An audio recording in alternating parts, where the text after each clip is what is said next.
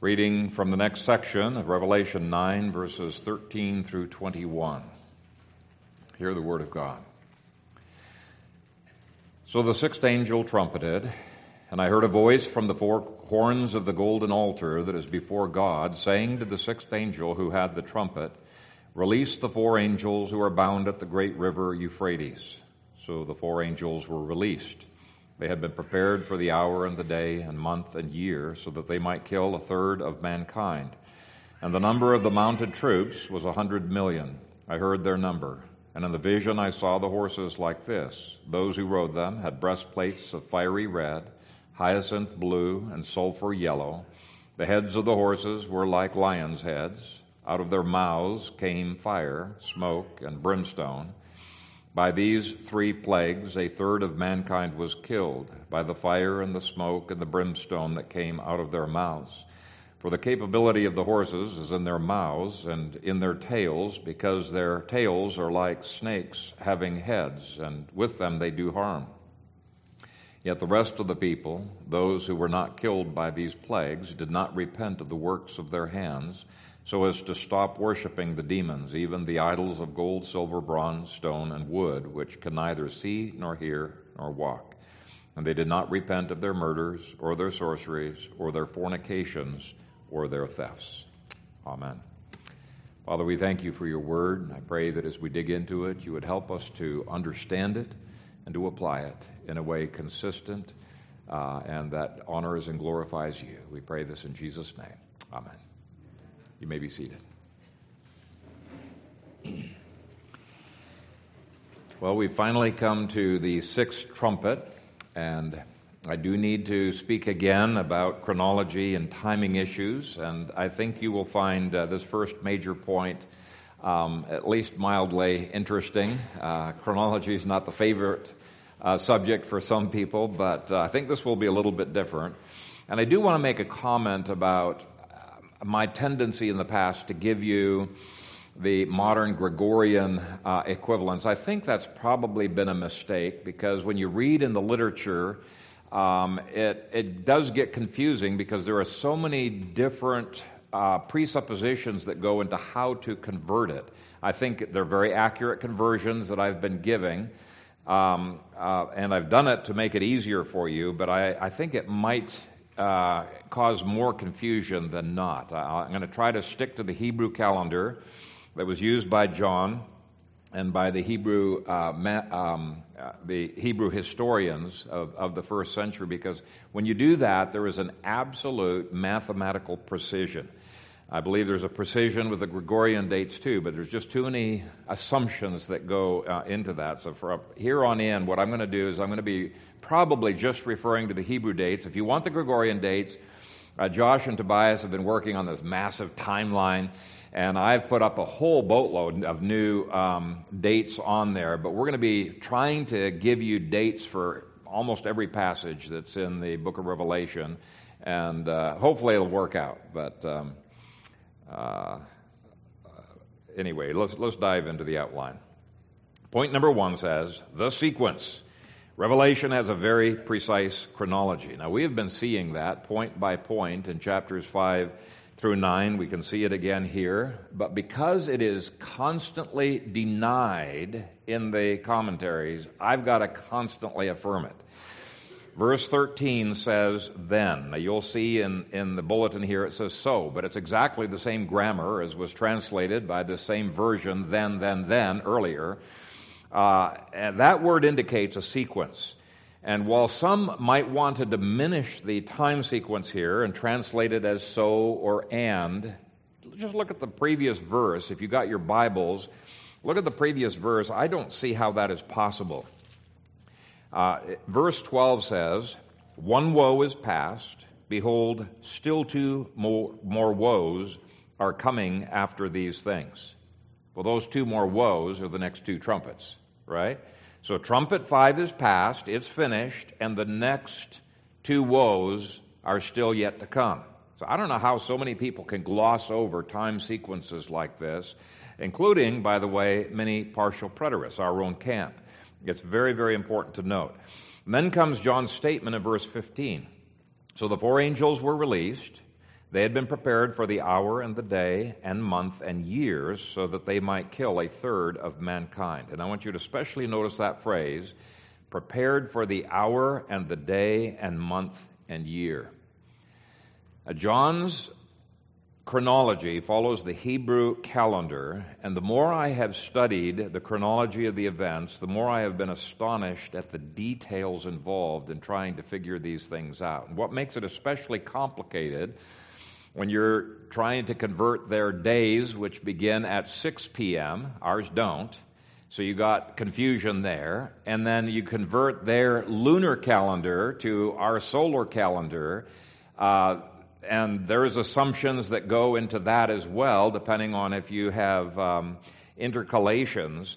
It can sometimes make your head spin. It's one of the reasons why I'm so thankful that I've got a calendar program that's taken all of that into account and does the calculations automatically for me. Now, I have spent countless hours looking at all of the different viewpoints out there, poring over the last few years over the writings and the mathematical calculations of the calendar experts, and you can understand why differences of opinion do arise. So I'm planning to stick to the Hebrew, the Roman, the Seleucid dates of the ancient historians, and when you do that, you see that there is just a perfect match with the calendar program.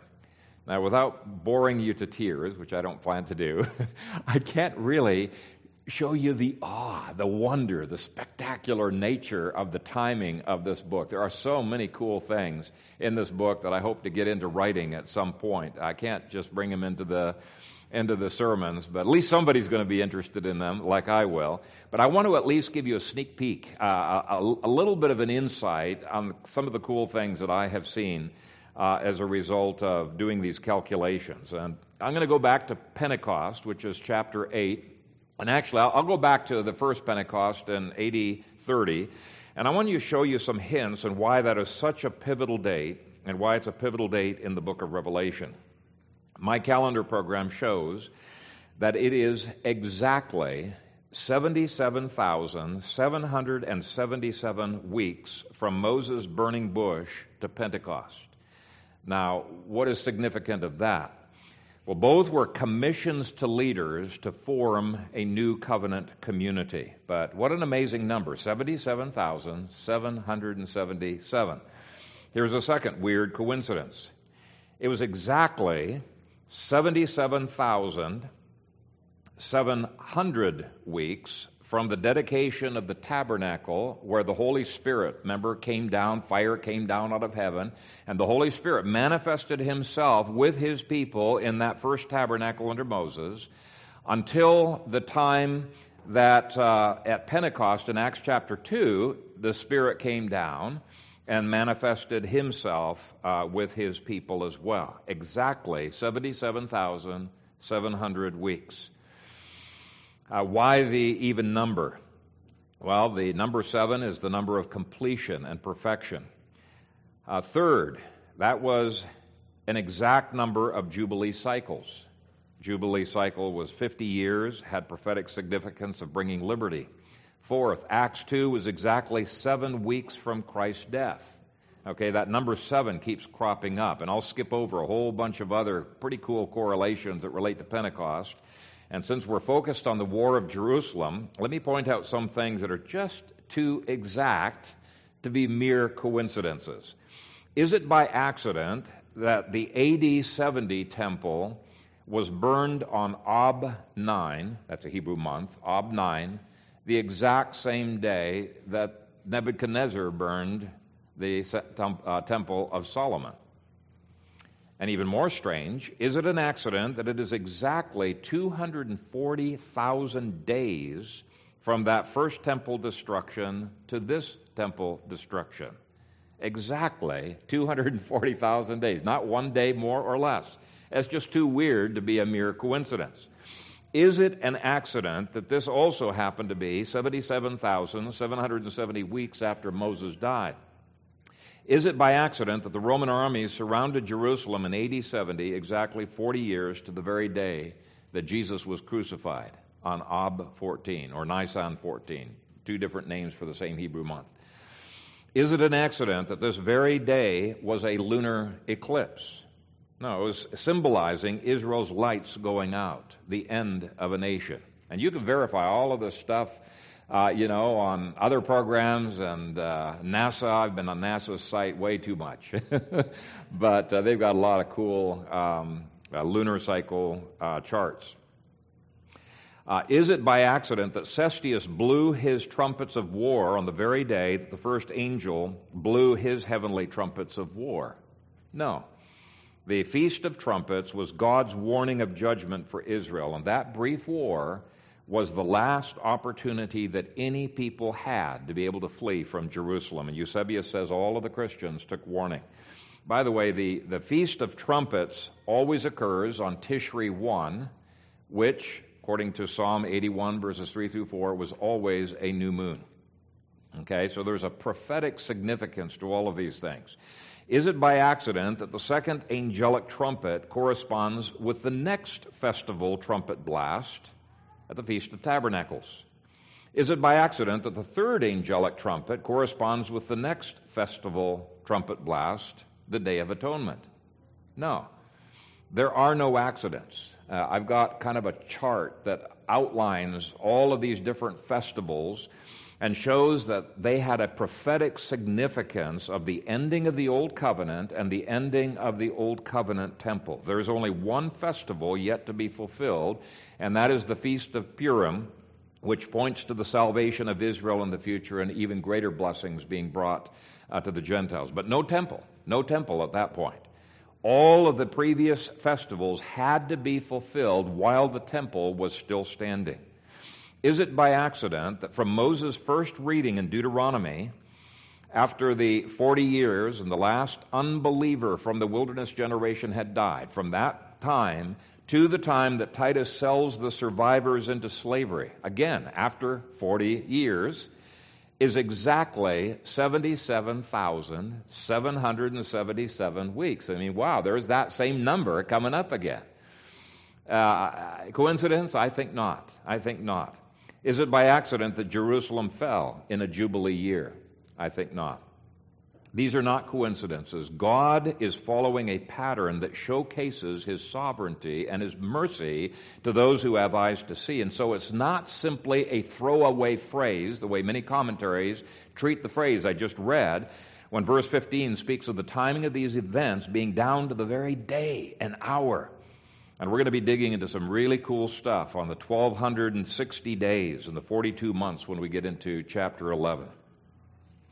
But having said that, I do want to point out that there is a structure that needs to be noted in the sixth trumpet if we want to be exact in our interpretation. Most commentators treat chapter 10, verse 1 through chapter 11, verse 14 as two interludes.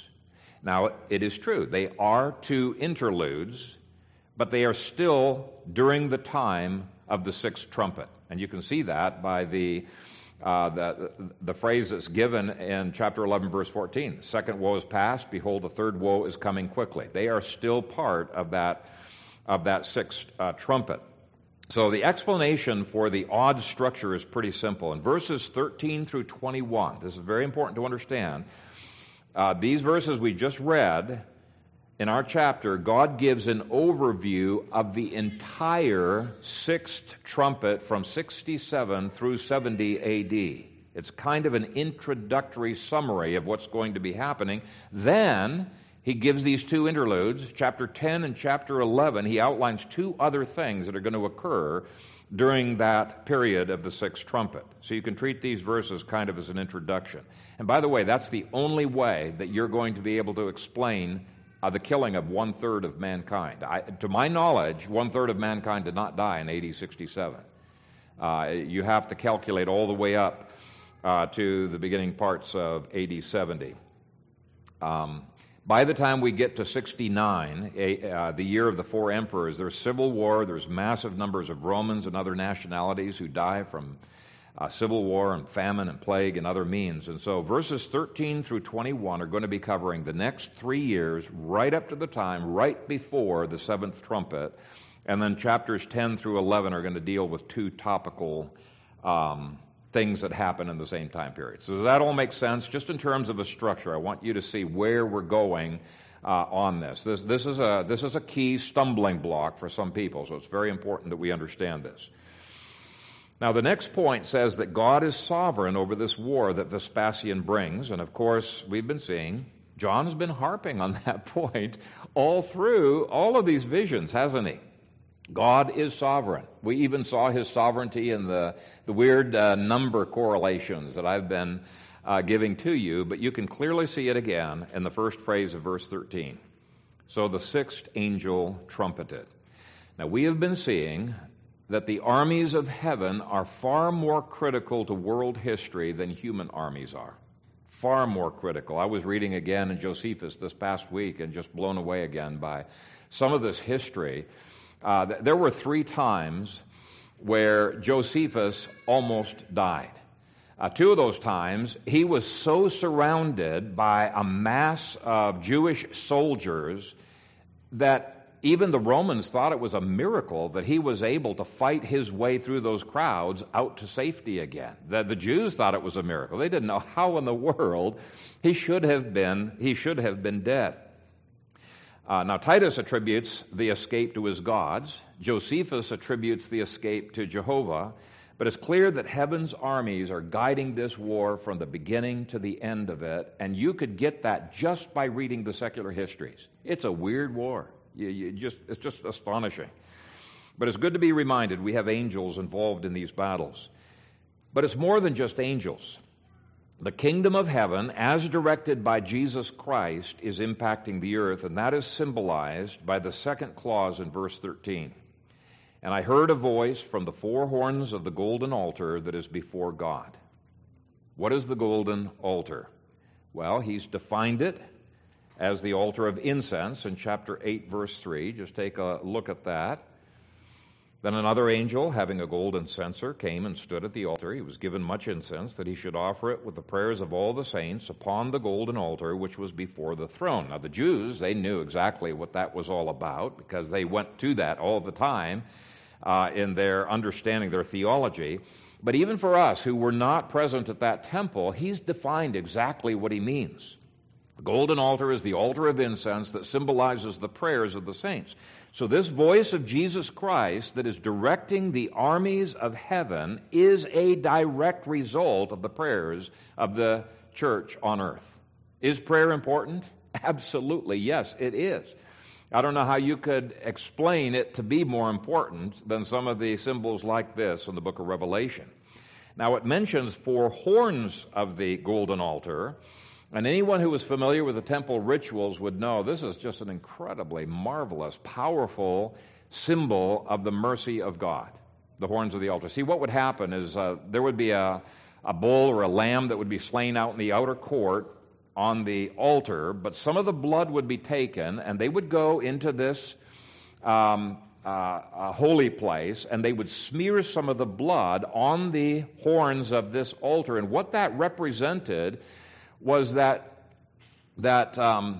our prayers can have no impact without the atonement of Christ and without his prayers. And there can be no mercy apart from the atonement of the Lord Jesus Christ. So it's a wonderful symbol. It may have seemed like the whole world was falling apart, and yet God was answering the church's prayers, and he was being merciful to the church. Now, sometimes judgments against God's enemies are mercies to the church. And I think we need to see them as that. Don't think that God has failed you if he starts taking down statist governments in the next few years or decades, and we enter into financially tough times. But I do want to spend a little bit more time on prayer, because these chapters really have become a turning point for the church. The church has undergone incredible persecution. That persecution ended at this point. It ended because Israel now is so preoccupied with defending itself against Rome, it doesn't have any energy, doesn't have any time to persecute Christians anymore. And so starting in chapter 8, verses 1 through 6, the prayers of the saints have been ascending continually before the golden altar of God. And chapter 8 says the 7 trumpets started sounding as a result of those prayers, and here he is saying those same prayers that are leading to the judgments that are outlined in this chapter. Without prayer, we have no victory. It's just as simple as that. I want you to turn with me to Psalm 76. I think this psalm is such a vivid reminder of what must happen to the church worldwide if we are to see the enemies of the church coming under judgment, and if we are to see the church emerging once again as a world-conquering force.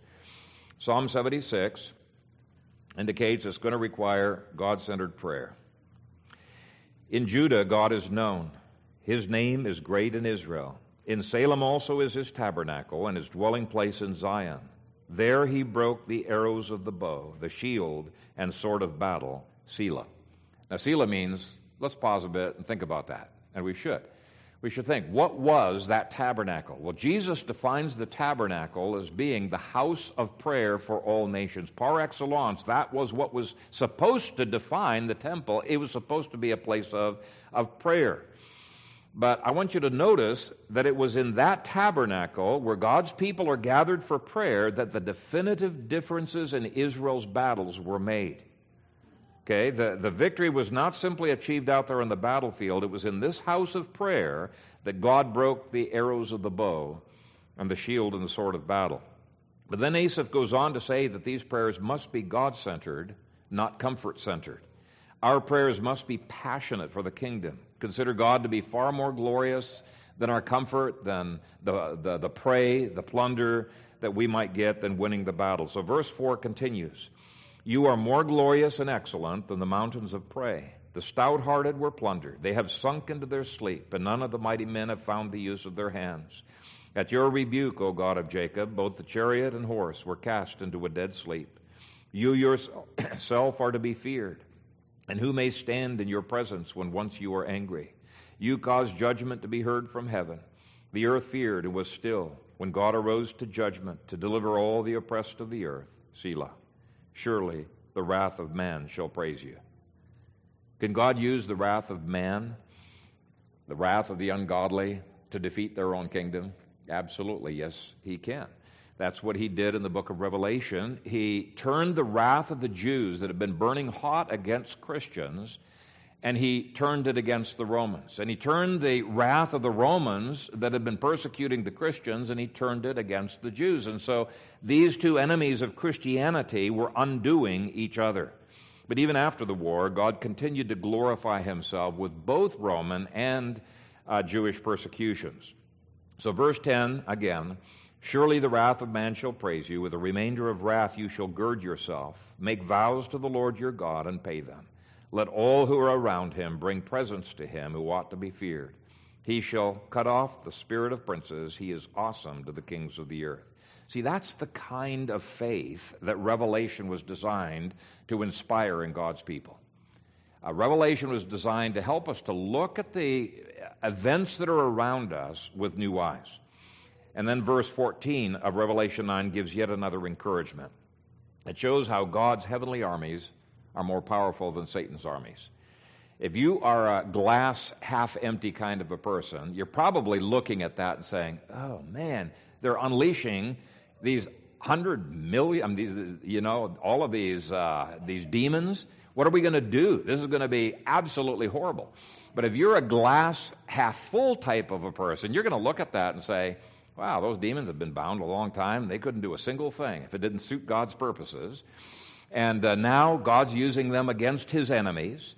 And it's something that shows you that God's angels are far more powerful than their angels. Think about it. Here's here's one angel that unlooses, is that the right word? Unlooses the four demonic princes and their millions.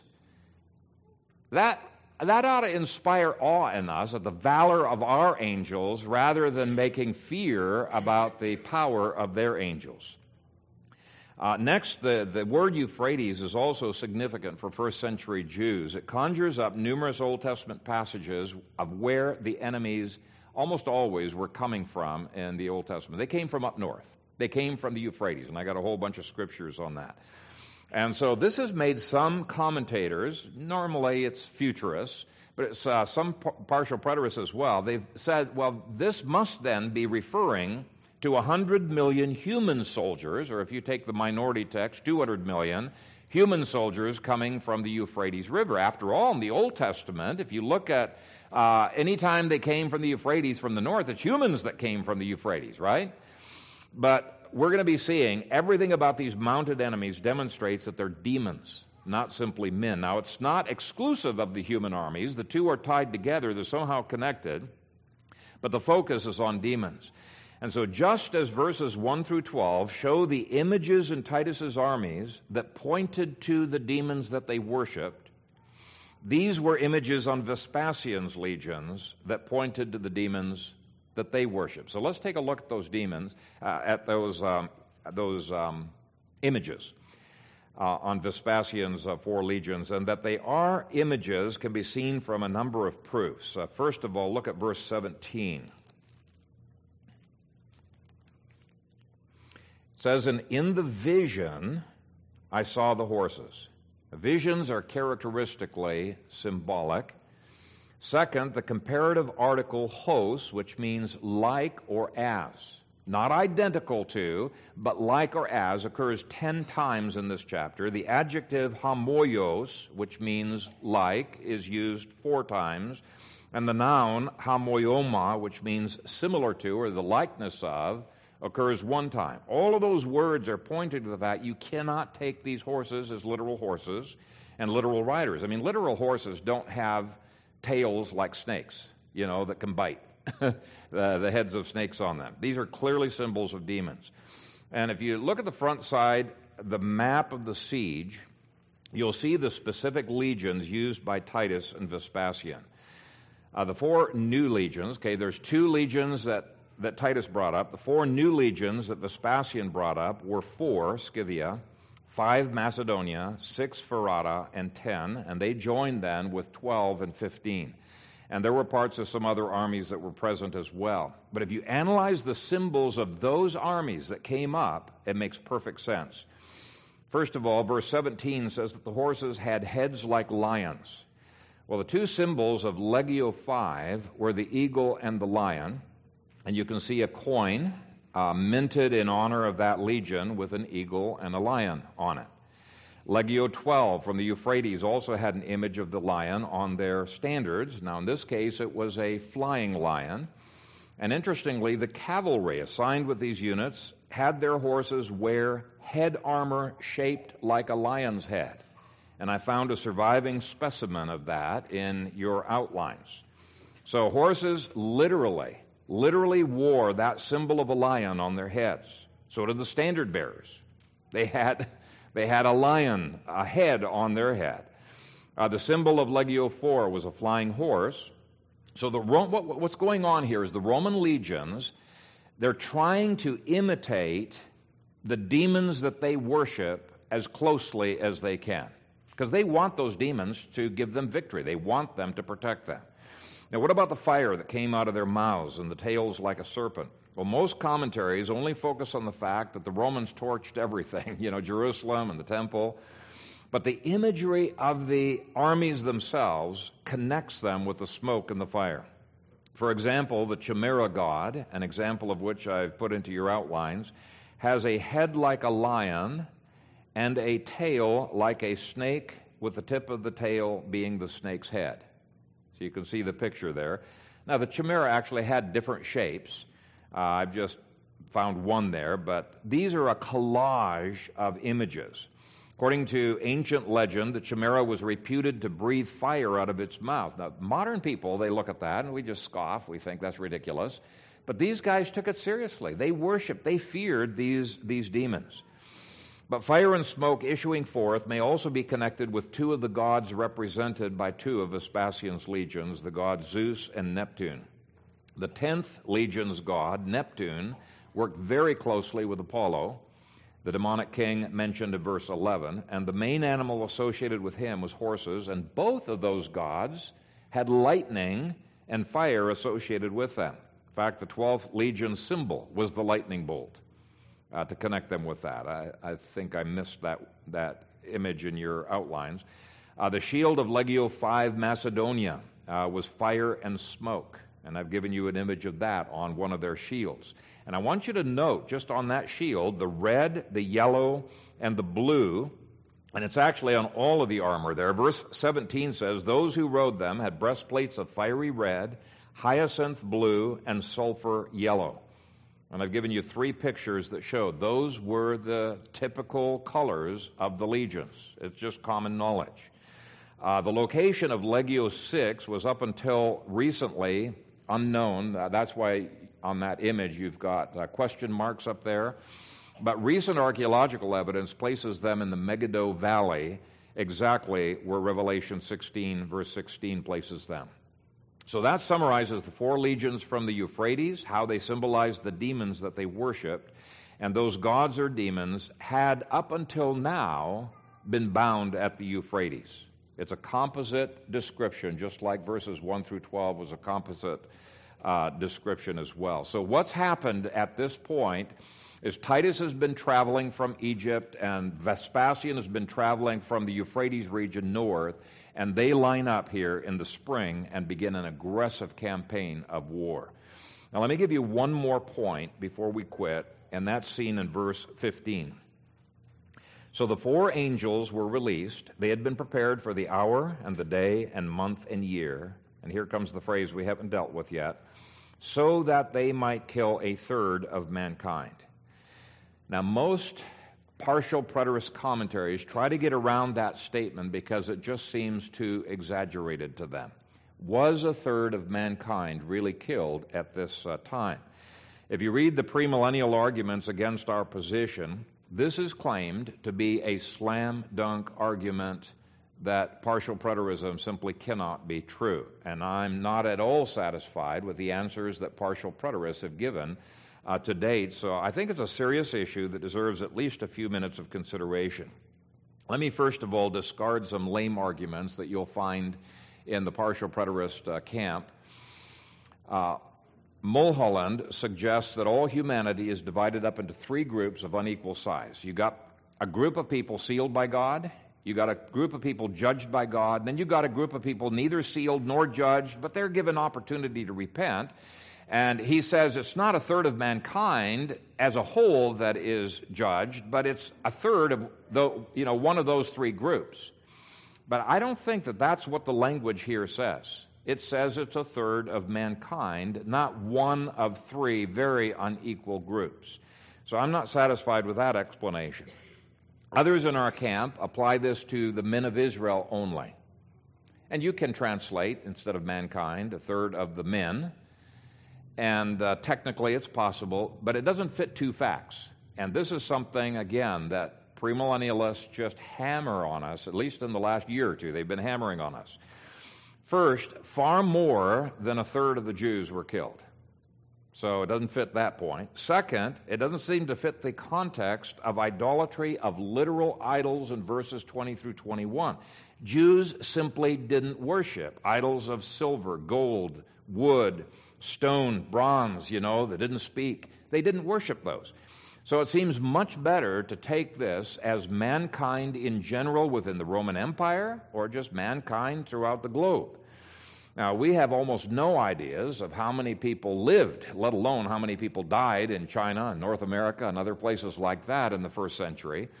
So I have no way of saying whether there was deaths out there. I suspect not. But let me give you 4 arguments as to why this is most probably related to the world of the Roman Empire. First of all, in the parallel section in chapter 16, verse 14, the demons from the Euphrates, and it's the same demons here, the demons go out of the beast's mouth. Who's the beast? Nero. So he's talking about Rome. He's not talking about China or North America. Second, he speaks of the kings at the Euphrates, not the kings of China or North America, the kings at Euphrates. So that's the second connection that would seem to indicate it's Gentiles and goes beyond Jews. But Euphrates is still within the Roman Empire. Okay, so it excludes China. Third, he uses the Greek term oikoumene, which is defined in the dictionary as usually applying to the Roman Empire, or the world as an administrative unit under Rome. And then last, it speaks of them coming to the land of Israel to wage war at Megiddo. Rome came to Megiddo. China did not. Okay? And our passage also speaks of the demons coming from the Euphrates, and that was the place where Vespasian's 4 legions were that he's rounding up, as well as many of the auxiliary armies. They came from the region of the Euphrates. And so the point of going through this is I think it's very important to realize that this judgment is not just upon Israel. These demons are unleashed upon the entire Roman Empire, and I'll give you evidence for that in a bit. It's a covenant judgment upon both. But it still brings up the question, did 1/3 of mankind in the Roman Empire die between the years of AD 67 and 70? And I say, yes. Now, futurists will say, absolutely not. There is no evidence whatsoever that there were that many deaths. People like Tim LaHaye have recently gone on a frontal attack against partial preterism, and this is one of their arguments. Well, I beg to differ with them. I think there is evidence. Now, part of the problem is that secular scholars are all over the map on what the population of the empire might be, and so your critics can cherry-pick what numbers they want. I've read numerous papers and books studying the demography of that period. Now, if Gibbon's estimates for the population of the Roman Empire was correct in the first century, and he's probably got the highest, he says there was 120 million people in the Roman Empire. Well, if he is right, far more than 1/3 were killed. But others have estimated the Roman population before those times as 83 million. Moreau de Jeunesse, 70 to 90 million. Michael Grant, 70 million. Belloc and Stein, 50 to 60 million. Finley, 50 million. Duncan, Jones, and McMullen, and 39 million McEvedy. Well, if you're all over the map like that, it's almost impossible to use demography to prove fulfillment or non-fulfillment. Now, most people say that Rome probably had about 55 million people, somewhere in that range. But if any of the first 4 estimates are correct on the size of the population, then liberals have no basis for questioning the inerrancy of Scripture. God said that 1/3 would die, and that's good enough for me. Okay? But because pre-mills have recently been bringing this verse up as an objection to partial preterism, I do want to deal with it for just a few more minutes and demonstrate there was massive amounts of death that looks to me very much like it was right in the 33% range.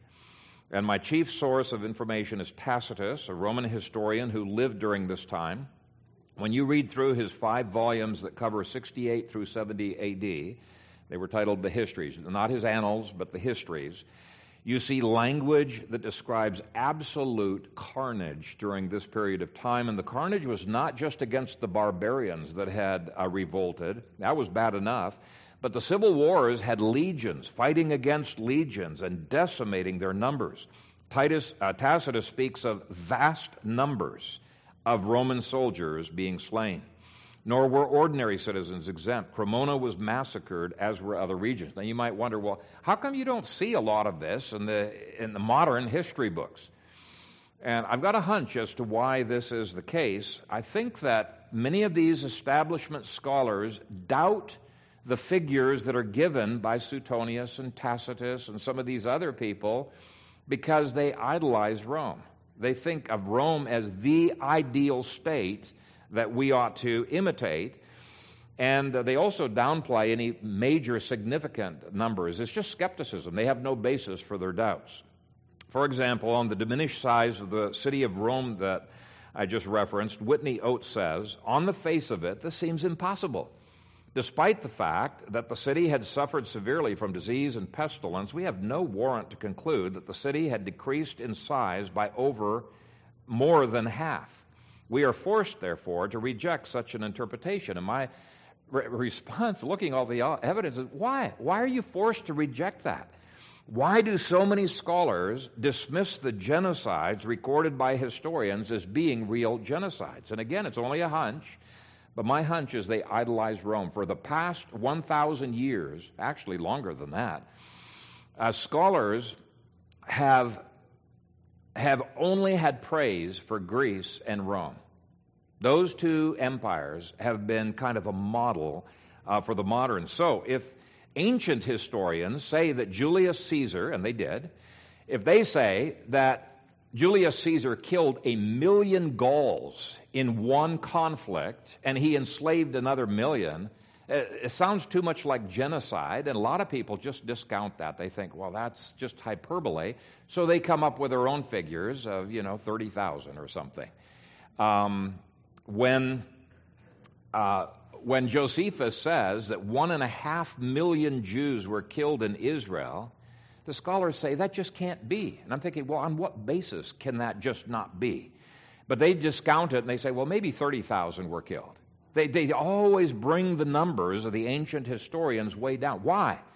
Because it looks like genocide. And it was genocide that Rome was engaged in. Even Christians have idolized Greece and Rome, but Rome and Greece were demonic to the core, and there is no good reason to respect or honor those empires. And I like the way Nick Fields pops this illusion in his 2014 history book that just, by the way, covers AD 69 in the Roman Empire. That's all it deals with. He says, historians generally like to encourage us to remember Rome as a glorious font of Western civilization. I find it difficult to agree with this proposal. Rather than be dazzled by its so-called glory, Rome is better seen as that immense monument of human arrogance. So from here on, abandon any notions about the glory that was Rome or the noble legacy it ostensibly left us. And I say amen. By the time you get to the end of his book, you are sickened by Rome. You have no respect for Rome. Rome was barbaric in its treatment of people, and it depopulated 1/3 of the empire. Now, who all died? I'm going to just try to add up the numbers for you here. Christians continued to die for more than a year, all the way up till Nero died on June 9 of 68. As I mentioned in a previous sermon, the church was almost exterminated. And as much as the church had advanced around the world, to be exterminated would have had a huge impact upon the population. Now, if the Roman Empire was 55 million, as most establishment, we'll just take the establishment figure, it was probably higher, but if it was 55 million, and if Christians numbered in the multiplied millions, as we have already established, then we are racking up some significant percentages here. Okay, let's assume a conservative figure of 5 million Christians. Well, that would be almost 10% of the total population. Now, it'd be less if the higher figures were assumed to be correct, but if the higher figures are assumed to be correct, automatically 1/3 is proved to be dead. So we're taking the lower conservative numbers and say if that's true, then there's approximately 10% of the empire that's been done in at this point. Jews are the next category to add to this Holocaust. They continue to be killed throughout the empire up until early 74. In fact, the lowest figure of Jews killed throughout the empire that is even remotely credible is 4 million Jews, which some establishment scholars have been recently citing. But several scholars have demonstrated it's actually much closer to the 7 million mark of Jews that were killed. Okay?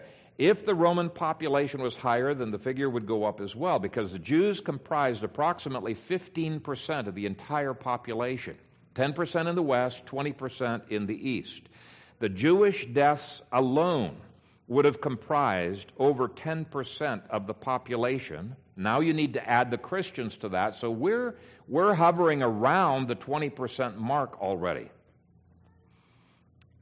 The German Batavians were slaughtered in their uprising, and other barbarian uprisings were brutally suppressed. It's impossible to read through the 5 volumes of Tacitus's The Histories without becoming aware of massive human loss, which, by the way, Fields points out was typical of Rome's armies. Life did not mean much to them. Then there were the Roman legions fighting against each other, fighting against other Roman legions in the civil wars in AD 69. The best of the best were up against each other, and they showed no mercy to the legions and the auxiliary armies that supported the wrong or the losing emperor. Remember that AD 69 was the year of the 4 emperors, and there was civil war through that whole period of time. Now, the Batavians themselves were an incredibly powerful army. They single-handedly without the help of anybody else, completely decimated 2 Roman legions, and 2 other Roman legions joined with them thinking, okay, we're going to support the Batavians. Well, the Batavians lost, which means we got 4 Roman legions that are in deep trouble. Tacitus doesn't give us an exact number of Roman legionnaires that were lost, but he speaks of, quote-unquote, vast numbers of Roman soldiers who died. Whatever vast numbers adds up to. So we've got, he also describes huge areas of territory where the bodies of the Roman soldiers were piled high. So there's at least some percentage that's going to be added. I don't know if it's 0.5%, 1%, 2%, but we're edging above 20%. But non-combatant Roman civilians also died all through the year 69, the year of the 4 emperors. Tacitus's account really turns your stomach when you see how the Roman soldiers barbarized and treated fellow Roman citizens that they were fighting against. By the way, you read some of the early Americans when they're talking about politics, they cite these kinds of statistics in Tacitus saying, this is why we never want to have a standing army in America, because a standing army can be unleashed upon its own population. All you have to do is look at the war between the states, and you see the carnage that's produced when a standing army fights against its own citizens. Now, I'm just going to give you a tiny paragraph from Field's history book on the year AD 69 to give you a tiny glimpse. He talks about what happened to one town for siding with the wrong emperor. Now, they'd already lost many lives in the fight, in the conflict, but Fields describes what happened to the citizens after the surrender had happened. He said, in any war, the civilian caught up in the conflict that suffers the most, and the inhabitants of this affluent town were to be no exception. Despite a show of surrender, they fell victim to indiscriminate looting, rape, and butchery, the most frightful forms of soldier license, the last vices of war. A holocaust of death and destruction cleaned the entire town. The Flavians were now completely out of control. They roamed unchecked through the town, raping and murdering, looting and destroying, and then they slept drunken on wine and lust and blood. Such was the rape of Cremona. And by the way, the statements that Tacitus, Suetonius, Dio Cassius, and others give of the crazy, crazy behavior of the Romans during this period of time seems to indicate they were demon-possessed. Remember, we saw in the previous verses that those demons were unleashed upon the Jews, and we saw the crazy behavior. Josephus says they're either insane or they're demon-possessed. One or the other. We say, yeah, well, the text tells us they were demon-possessed, but it's the same kind of wild behavior, insane. Mob activities, suicides, mass killings, torture, all kinds of crazy behavior that indicates, yes, this judgment was upon the entire empire. And we've not even touched on those killed by plagues and fires during this time. R. Bagnell and B. Fryer have poured over 300 census returns filed in Egypt during the first 3 centuries since the birth of Jesus. They tried to come up with demographic tables, mortality rates for Romans, and their conclusion was that life expectancy from birth for Roman females was between 20 and 30 years, and for males was between 22 and 25 years. Well, if that was true, something devastating must have been happening during this time. The huge numbers of widows and orphans that we read about, after this war, all by itself, that ought to indicate something massive has happened. So even though we do not have slam dunk numbers, neither do those who question this verse being fulfilled. And certainly there is abundant evidence of mass death that I think shows very credibly an approximation of the 33% mark. And when we get to chapter 11, I'll give you evidence of a tidal wave that covered the region of Lycia and a great deal of Egypt. Tidal waves usually come as a result of earthquakes. We'll be looking at the earthquake. But to cover much of Egypt and to cover all of Lycia, that must have brought enormous amounts of death. Cassius doesn't tell us how many died, but you've got to add figures like that to the death toll. I'll give you just one more example of statistics that we have. Though the evidence is disputed, and I want to say that it could be interpreted different ways, there is evidence that the city of Rome declined in its population tremendously between AD 14 and 200 going from 1,250,000 in AD 14 to 570,000 around AD 200. That would be a reduction of the size of the city by 55% in less than 200 years. Now, we don't know how many of those died, if any of them died, during these next 3 years, but those are the kinds of statistics that the skeptics have got to take account for. And I think they point strongly in favor of the partial preterist argument. And to those who are still skeptical, I would point to the fact that there was a far worse reduction of the population under later emperors that nobody contests. It's impossible to contest because it's so well documented. So, if that's the case, to dismiss this smaller number of 1/3 as being ridiculous when they do not have a shred of concrete evidence is simply skepticism. It is not an argument. Tacitus is definitely on our side on this debate, and that's all I'm going to say more on that question. But do let me end with 5 concluding applications.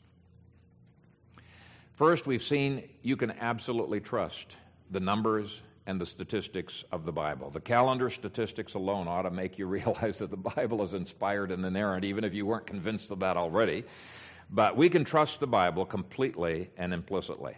Second, God is never late. We sometimes think He is. Even this past week, as I've been snowed under with presbytery work and other things, it's this temptation. Kathy was commenting on that to me. Phil, you're being a little bit nervous, fearful here. God is never late, and we've got to keep reminding ourselves of that. The saints in chapter 6 who were praying for judgment the previous year may have thought that He was late, but He was not. God was prepared down to the hour, day, month, and year. We can trust Him to be there when we need Him. Third, we cannot trust civil governments to do what they have promised to do, especially if they are led by unbelievers. Book of Revelation makes it unmistakably clear that civil leaders can be easily moved by demons. Even if they want to fulfill their promises, they are limited in what they can do. Which means, fourthly, that we should not entrust too much power to civil governments. Now, the Apostle John will more fully address that issue in the second half of the book, which describes civil governments as what? As beasts. And what are those beasts? They're demonic beasts. They're demonic. In doing that, he's just following the book of Daniel, which describes the demonic King Nebuchadnezzar as having, get this, quote, the heart of a beast, unquote. Daniel 4, verse 16, and the beast that Babylon was described as being like was a winged lion. It was their god. It was their demon, right? That was the beast. It was their demon. So for this government to be described as that beast was to be described as that demon. The demon holds sway over Nebuchadnezzar. And Daniel 7, verse 24 describes the conversion of Nebuchadnezzar in these words. The first beast was like a lion and had eagle's wings. I watched till its wings were plucked off, and it was lifted up from the earth and made to stand on 2 feet like a man, and a man's heart was given to it. So that shows the Christianization of Babylon, where it's becoming rational. Once Nebuchadnezzar was converted, his empire is no longer described as a beast. In other words, no longer is it demonic. The only other government in Daniel not treated as bestial and demonic was the kingdom that Messiah was prophesied to establish. Okay? What's the point? Well, the point is we should desire Christians in office. Whatever good intentions an unbelieving politician might have, 1 John 5:19, read it, it says, he's under the sway of the wicked one. The whole world lies under the sway of the wicked one. He can't touch believers who guard themselves, but he's under the sway of the wicked one. This was a truism in early America.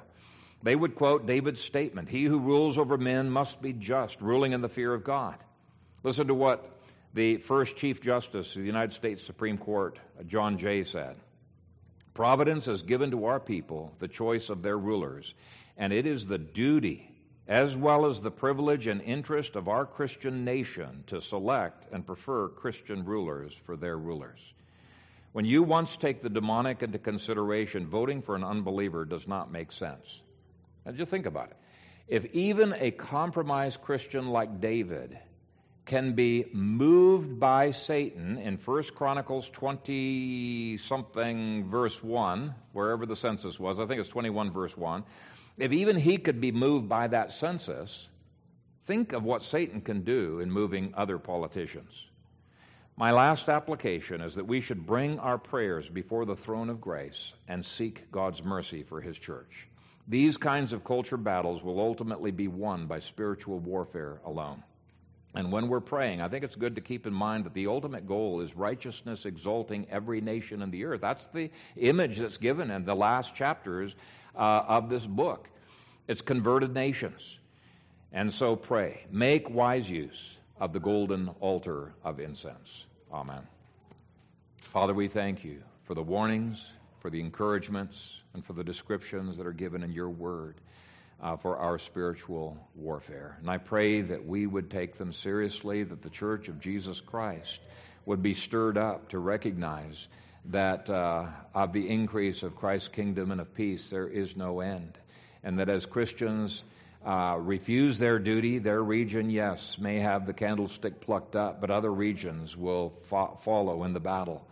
And Father, may we join ourselves to the church militant and see victory after victory as we lay claim to your provisions that are given in your word. We pray this in Jesus' name. Amen.